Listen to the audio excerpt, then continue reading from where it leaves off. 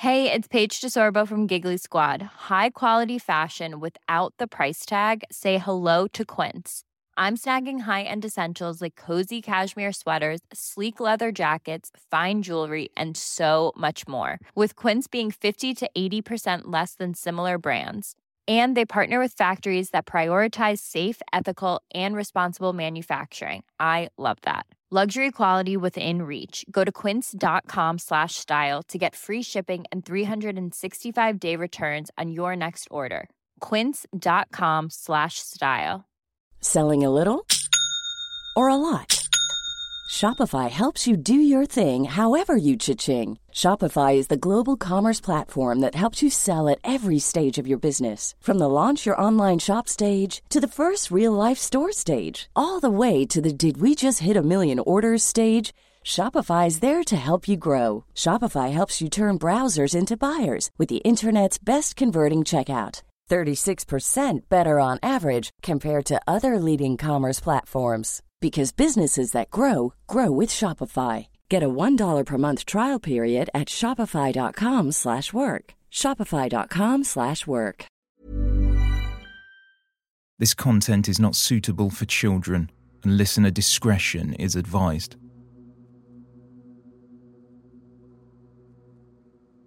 In 1955, Mary and John Knowles had been an outwardly happy couple, married for 43 years. John had been a chimney sweep and a labourer, and at the time the couple met, Mary was working in his family home. Their friendship took no time to blossom into romance, and around 1912 they were married. They had 6 children, 3 sons and 3 daughters, but only 4 survived childhood, and the couple had become grandparents. But over the next 2 years, the townsfolk of Windy Nook began to feel something strange was going on. They just couldn't work out what it was.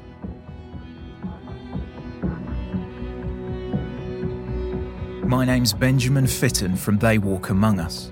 Welcome to Murder Town, the podcast. Following each episode of Crime and Investigation's brand new true crime TV series, we'll explore another case right here.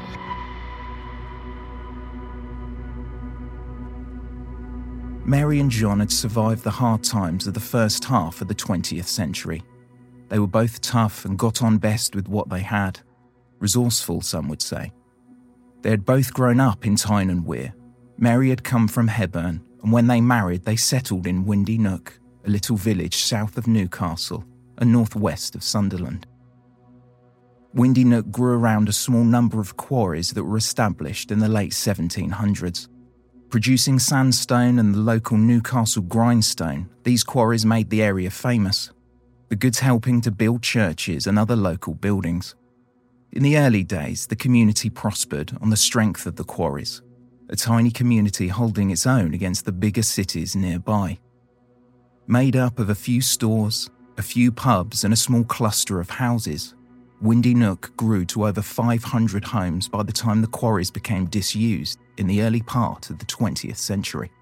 By the time Mary and John Knowles were in their 40th year of their marriage, their village had little prospects for anyone after steady employment. Most had moved towards nearby Gateshead or further on to Newcastle or Sunderland in the hope of work. Mary and John took in a lodger, a painter named John Russell, and by September 1955, with John Russell in the house, Mary's husband John became ill. It was a short illness. It came on suddenly, and when he died at 76, the doctor believed he may have had TB. Mary and John Russell, the lodger, remained at the home in Windy Nook, and soon the pair became lovers. But a few months later, in January of 1956, John Russell died. His death, apparently from natural causes. Combined, Mary was left with £42. Mary got on with life in the village, and in May that year, she was visiting her friend, the local cafe owner, Mrs. Connolly, who was telling her about the new lodger she and her husband had taken in. Oliver Leonard, widowed earlier that year, had been living both with his sister as well in the local hostels for the elderly. He had recently got to know a Mrs. Connolly through a cafe. He had mentioned to her more than once that he wished to live in a real home again and not the hostels. Mrs. Connolly and her husband took pity on Oliver, and it wasn't long before he moved into their home. So when Mary heard about the new tenant, she asked, "Has that old so-and-so got any money?" Mrs. Connolly, knowing he had just given her £60 as a deposit for his lodging, replied that yes, he did. After that, Mary became a regular visitor, and before long, Leonard told Mrs. Connolly that he was moving out and moving in with Mary. Not too long after Oliver had moved in, Mary went to visit Mrs. Connolly, who asked how things were going with the couple. Mary said, "Get up there and get that old man out of my house. He won't sign any money over to me until I marry him." By September, they were married in a small service at the Jarrow Registry Office. 2 days after they wed, Mary phoned the James Henry Hawes insurance agent in Jarrow and asked if he would drop by to meet them. When he arrived at the newlyweds' home, Mary explained that she had just had Leonard's will altered to include her, but they were also interested in finding out about life insurance. She was surprised to hear that it wasn't possible. At 75, Leonard was too old. 2 weeks into their marriage, on October 1st, Oliver visited his doctor. He was a little breathless, and the doctor found that he had some signs of cardiac trouble. Prior to this, he was very fit, and the doctor knew him as very healthy for his age. Oliver was prescribed some medication, and he went home. He spent most of the following day in bed, and that night he was up being sick. He had gotten worse. Mary woke just after 5 a.m. when she heard Oliver hit the floor. He had fallen out of bed, and she couldn't get him up. She ran to the neighbours for help, and when they came around, they got him back into bed. One of the neighbours suggested that he might benefit from some brandy, but Mary, saying she didn't have any, made a cup of tea for him instead and handed a cup to the neighbour. When Oliver tasted the tea, he spat it out on the floor and knocked the cup over. Soon more neighbours arrived to help. One suggested that Mary get a doctor immediately. He could see that Oliver Leonard was gravely ill and was worried he was dying. Mary refused, and it wasn't until midday, almost 6 hours later, that a doctor was finally called to the house. Just before the doctor arrived, Oliver passed away. After examining the body, the doctor wrote out a certificate that stated that he had died following a rapid degeneration of the heart muscles. The cause of death was said to be myocardial degeneration and chronic kidney disease. Not one to be left all alone, Mary soon struck up a friendship with local 75-year-old retired engineer and former variety artist Ernest Wilson. They got to know each other quickly, and he was not shy in telling her that he was thinking about marriage. He assured her that he had security. He had a nice house and had £50 life insurance. Mary agreed to marry him and told him she would rather move into his home, a rundown council bungalow, as her house was just too big for her and the rent was soon to increase. At their small wedding reception, someone asked Mary, then Mary Wilson, what should be done with the leftover cakes. Mary replied, jokingly, "Just hang on to them. They will do for the funeral." 2 weeks into their marriage, Ernest, who was ordinarily in good health, began feeling unwell. He'd been at the pub the night before, and when he came home and was offered dinner by Mary, he refused and went to bed. The following day, Mary called the doctor to the house, who found Ernest with heart trouble. Having been a patient of the same doctor for almost 20 years, the physician was a little unsure what was causing the sudden onset of issues. Ernest had never suffered any serious illnesses his whole life. He was prescribed some medication to settle his blood pressure and heart rate, and made arrangements to see Ernest in a couple of days. That night, at around 9 p.m, Mary arrived at the home of one of her friends, Mrs. Grace Liddell. She said in passing that Ernest was quite sick, but she did not know what was wrong with him. Mary had Ernest's gold watch with her and mentioned that she was going to sell it. Mary didn't go home that night. She slept over at Mrs. Liddell's.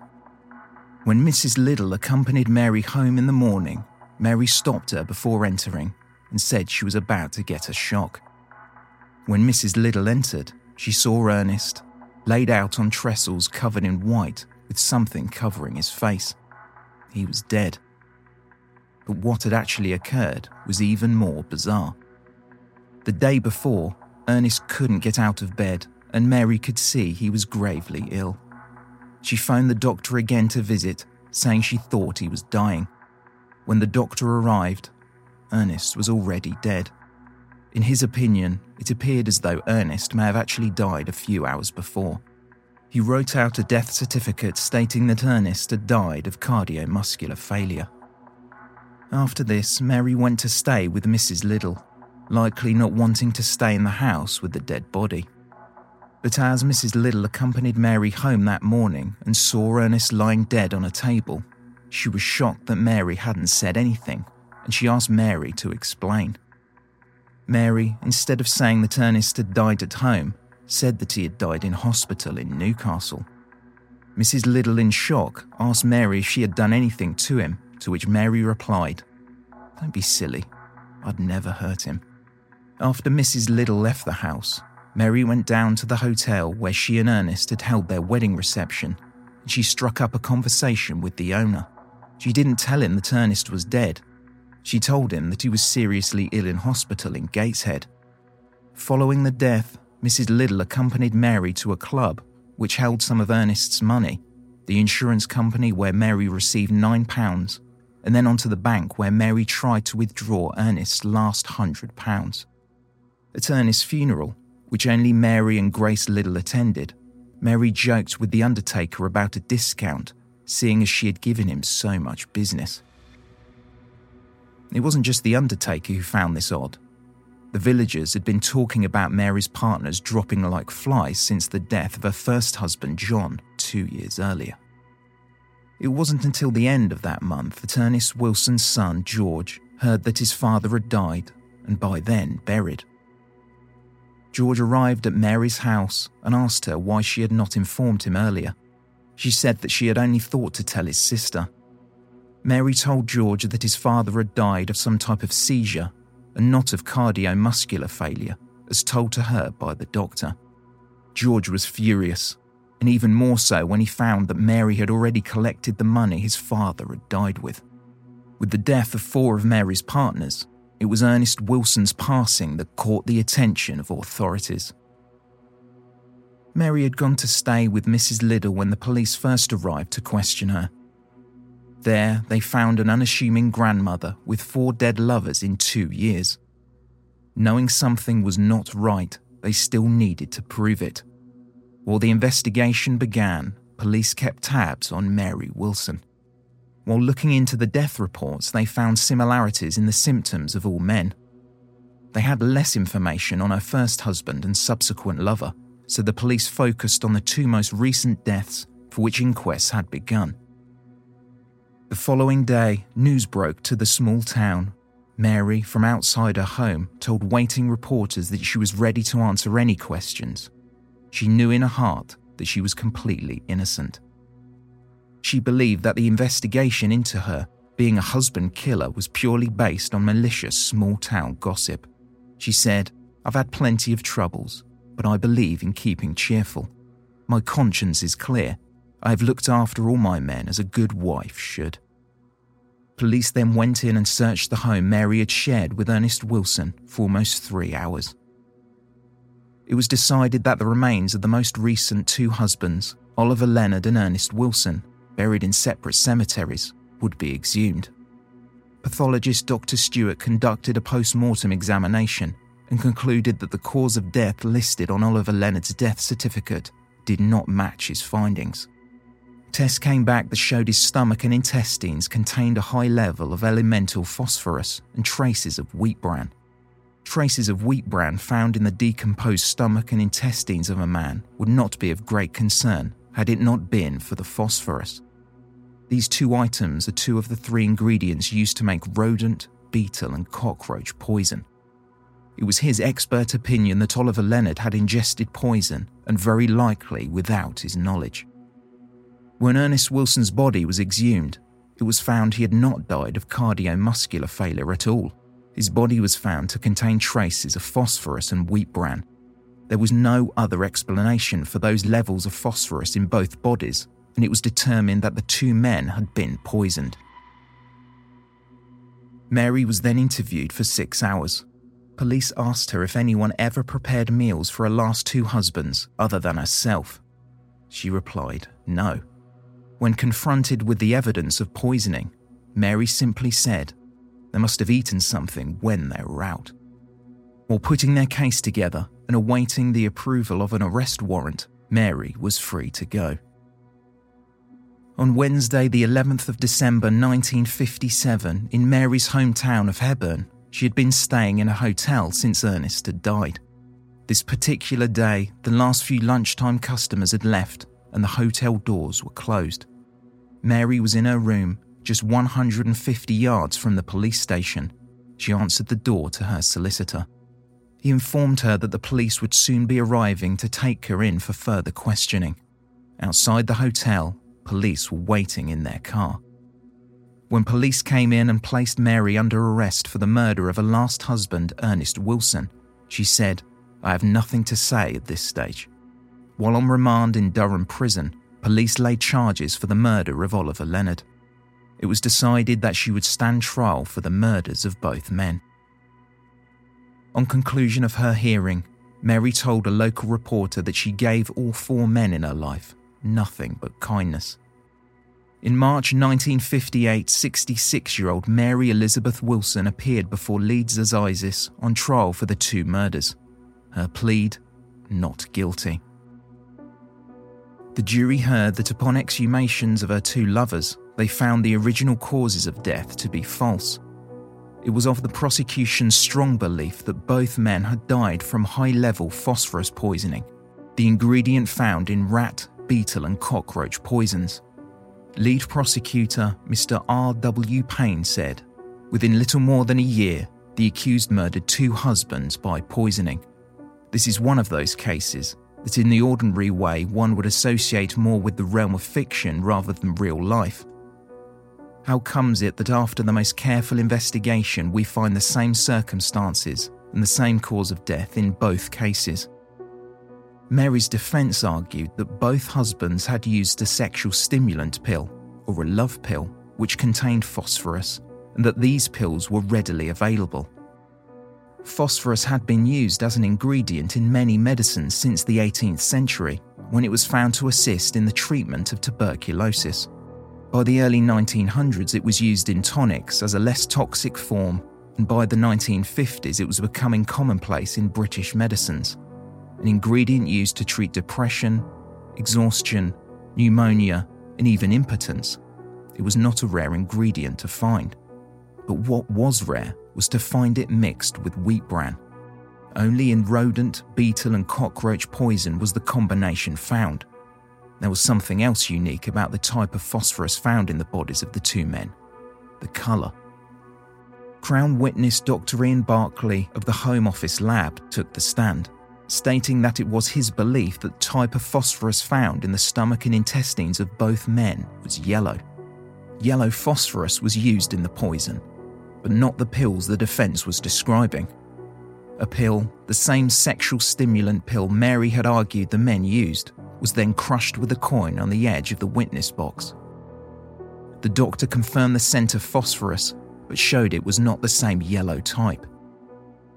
When questioned, he explained he was not surprised that the traces of phosphorus were still present in the bodies, and in Oliver Leonard's case, even after a year of being buried, was a result of the high levels of phosphorus having been administered at the same time. When refuting the argument that the two men may have accidentally taken poison, Mr. Payne turned to the jury and said, even if it was possible that the poison could be taken accidentally, it was beyond the realms of credibility that two men married to the same woman made the same mistake at an interval of about a year. On March 29, 1958, Mary arrived in court for the verdict. When Mr. Justice Hinckliffe prepared to pass sentencing on Mary that day, he sat a small black cap on the bench next to him, traditionally worn by judges at the passing of death sentences. The justice was prepared for what was coming. Mary Wilson stood, with a female prison officer on one side and a nurse on the other. A guilty verdict was announced. The clerk of the court turned to Mary and said, "You have been convicted of murder. What have you of yourself to say why sentence of death should not be passed upon you according to law?" Mary did not utter a word. There's never been a faster or easier way to start your weight loss journey than with PlushCare. PlushCare accepts most insurance plans and gives you online access to board-certified physicians who can prescribe FDA-approved weight loss medications like Wegovy and Zepbound for those who qualify. Take charge of your health and speak with a board-certified physician about a weight loss plan that's right for you. Get started today at plushcare.com/weightloss. That's plushcare.com/weightloss. plushcare.com/weightloss. Hey there, it's Michelle Norris. I'm host of a podcast called Your Mama's Kitchen. When I travel, I'm usually looking for a way to find a taste of home when I'm not at home. And one of the things I love to do when I am at home is entertain. And Airbnb allows me to do that. When I was in California recently, I rented a house that had a great kitchen. And when we were sitting around the table, we were all thinking, we're in someone else's house. Someone could be in all of our homes as well. If you have a home, but you're not always at home, you have an Airbnb. Your home might be worth more than you think. Find out how much at airbnb.com/host. Hiring for your small business? If you're not looking for professionals on LinkedIn, you're looking in the wrong place. That's like looking for your car keys in a fish tank. LinkedIn helps you hire professionals you can't find anywhere else, even those who aren't actively searching for a new job but might be open to the perfect role. In a given month, over 70% of LinkedIn users don't even visit other leading job sites. So start looking in the right place. With LinkedIn, you can hire professionals like a professional. Post your free job on linkedin.com/people today. The year prior, as Mary Wilson was feeding two-husband cockroach poison, the United Kingdom passed a new act. The Homicide Act of 1957 altered a few things to the existing system. It abolished the doctrine of constructive malice, reforming the partial defence of provocation. It also introduced both the partial defence of suicide pact, as well as diminished responsibility. And finally, and probably most memorably, it restricted the use of the death penalty. Murder by poisoning was no longer punishable by death on its own, but it could still be imposed if the accused is found guilty of murdering another person on a separate occasion. Mary's appeal was denied, and her execution was set for Wednesday, June 4th, 1958, at Durham Prison. But it would only be a short time before the death penalty for which the prosecution had fought for would be reduced to life in prison. Mary's application for reprieve was approved by the Home Secretary based on her age. She was sent to Holloway Women's Prison to carry out a life sentence. What Mary didn't know at the time was that in December the previous year, at the time of her arrest, detectives had also exhumed the bodies of her first husband John Knowles and her subsequent lover John Russell. Late one winter's afternoon, detectives had watched on as gravediggers worked through the driving rain to exhume the bodies. When night fell, hurricane lamps were lit until both coffins were cleared from the earth. The inquests were not held until after Mary's trial, but the results would mirror those of her latter two husbands. Death by phosphorus poisoning. Already incarcerated, they found no reason to call a second trial. It's well known that only a small percentage of known serial killers worldwide are women. The percentage of convicted female serial killers on record hovers somewhere between 10 and 15% across various reports. But the real figures, the true statistics, are unknown. The term Black Widow is one used to describe a woman who kills multiple husbands or partners. She's rare, but she is not unheard of. At the time of Mary Wilson's murder spree, it was no secret that household poisons could kill, but this was a time before routine toxicology reports, a time when a doctor's signature was all that was needed to sign off a cause of death, and only in cases where foul play was suspected would screenings take place. Arsenic or animal baits were the type of poison that could be administered in small doses and go undetected. The poison building up in the victim's system until organs failed or the person just dropped dead, often believed to be of natural causes. For Mary Wilson, it was her mouth that got her into trouble in the end, making jokes and raising suspicion, possibly getting complacent, and dropped her guard. 4 partners in 2 years was not going to go unnoticed forever, and at 66, when number 4 died, to remarry again would have raised suspicion with the already gossiping town. 4.5 years into her sentence at 70, Mary Wilson died in prison. The merry widow of Windy Nook, as she became known, never did admit to poisoning the men in her life. She still believed that all 4 of her lovers required impotence pills, and that by some chance, all 4 of them had died from their effects.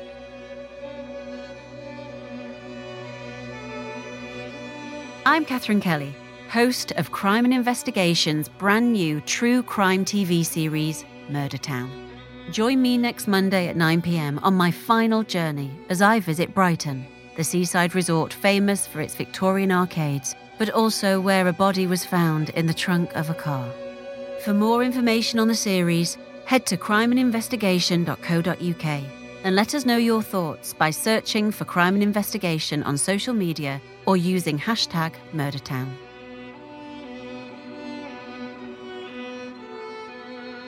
The Murder Town podcast is hosted by Benjamin Fitton, written by Anna Priestland, produced by Sam Pearson and Chloe Frost, with editing by James Colopy.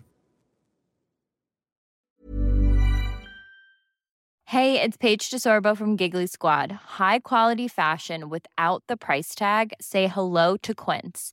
I'm snagging high-end essentials like cozy cashmere sweaters, sleek leather jackets, fine jewelry, and so much more. With Quince being 50 to 80% less than similar brands.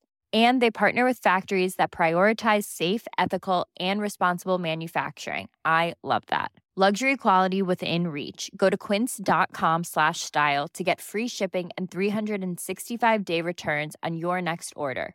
Quince.com/style. When you make decisions for your company, you look for the no-brainers. And if you have a lot of mailing to do, Stamps.com is the ultimate no-brainer. It streamlines your processes to make your business more efficient, which makes you less busy. Mail checks, invoices, legal documents, and everything you need to keep your business running with Stamps.com. Seamlessly connect with every major marketplace and shopping cart. Schedule package pickups and see your cheapest and fastest shipping options from different carriers, with rates up to 89% off USPS and UPS rates. And with the Stamps.com mobile app, you can take care of mailing and shipping wherever you are. Make the same no-brainer decision as over 1 million other businesses with Stamps.com. Sign up with code PROGRAM for a 4-week trial, plus free postage and a free digital scale. No long-term commitments or contracts. That's Stamps.com. Code PROGRAM. Life's better with American Family Insurance because our home policies help protect your dreams and come with peace of mind. Save up to 25% by bundling home, auto, and life. American Family Insurance. Get a quote, find an agent at amfam.com. Products not available in every state. Discounts may not apply to all coverages on an auto or home policy. Discounts do not apply to life insurance policies. Visit amfam.com to learn how discounts may apply to you. American Family Mutual Insurance Company, SI, and its operating companies, American Family Life Insurance Company, 6000 American Parkway, Madison, Wisconsin.